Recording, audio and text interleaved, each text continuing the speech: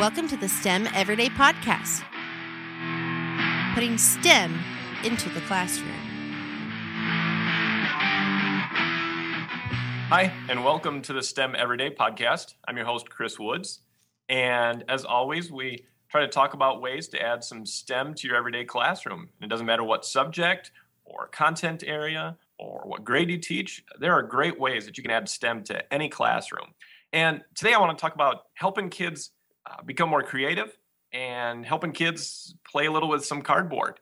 Comes from two different things. Just the other day, I saw in the news that a dad had built his kids a giant castle, complete with a slide, trapdoor, tunnel, windows, get a bunch of old boxes together.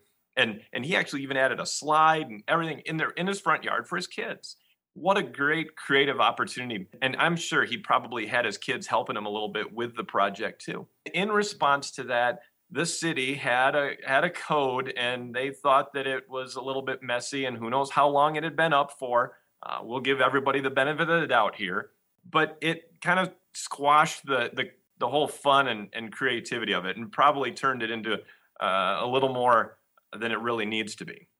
But the idea, though, of just taking some cardboard and letting your kids be creative is as old as cardboard has been around. We all probably had boxes in our childhoods that we would cut and color on the inside of, and it became a spaceship or a castle or whatever. And that's a great opportunity for kids to use some of their creative abilities and to start thinking about how do you make something? How do you design something?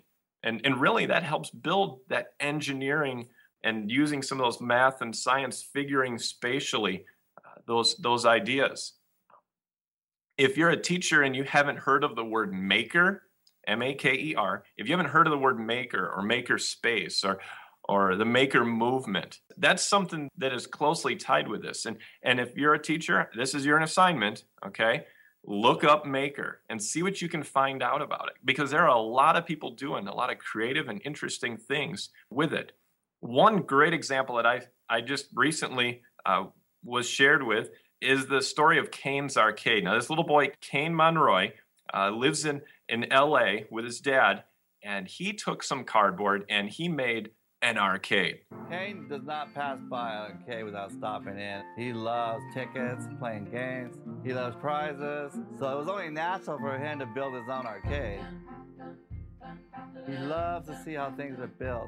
He takes all his toys apart to see how they work. Can't put them back together, but he takes them apart. Now, how awesome that a kid who decides he wants to make something that he likes decides to do that and just decides to be creative.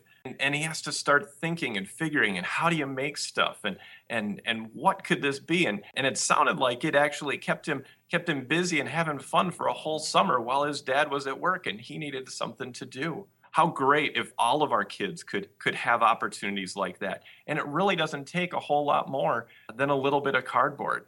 Now, the video actually happened because one of the people that came to the dad's store looking for an auto part actually noticed the arcade and started talking to little Kane. And here's what he had to say. I met Kane randomly.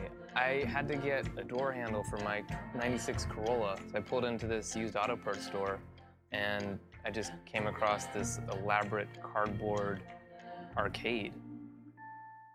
I asked him how much it was to play. He's like, for $1 you get 4 turns, but for $2 you get a fun pass.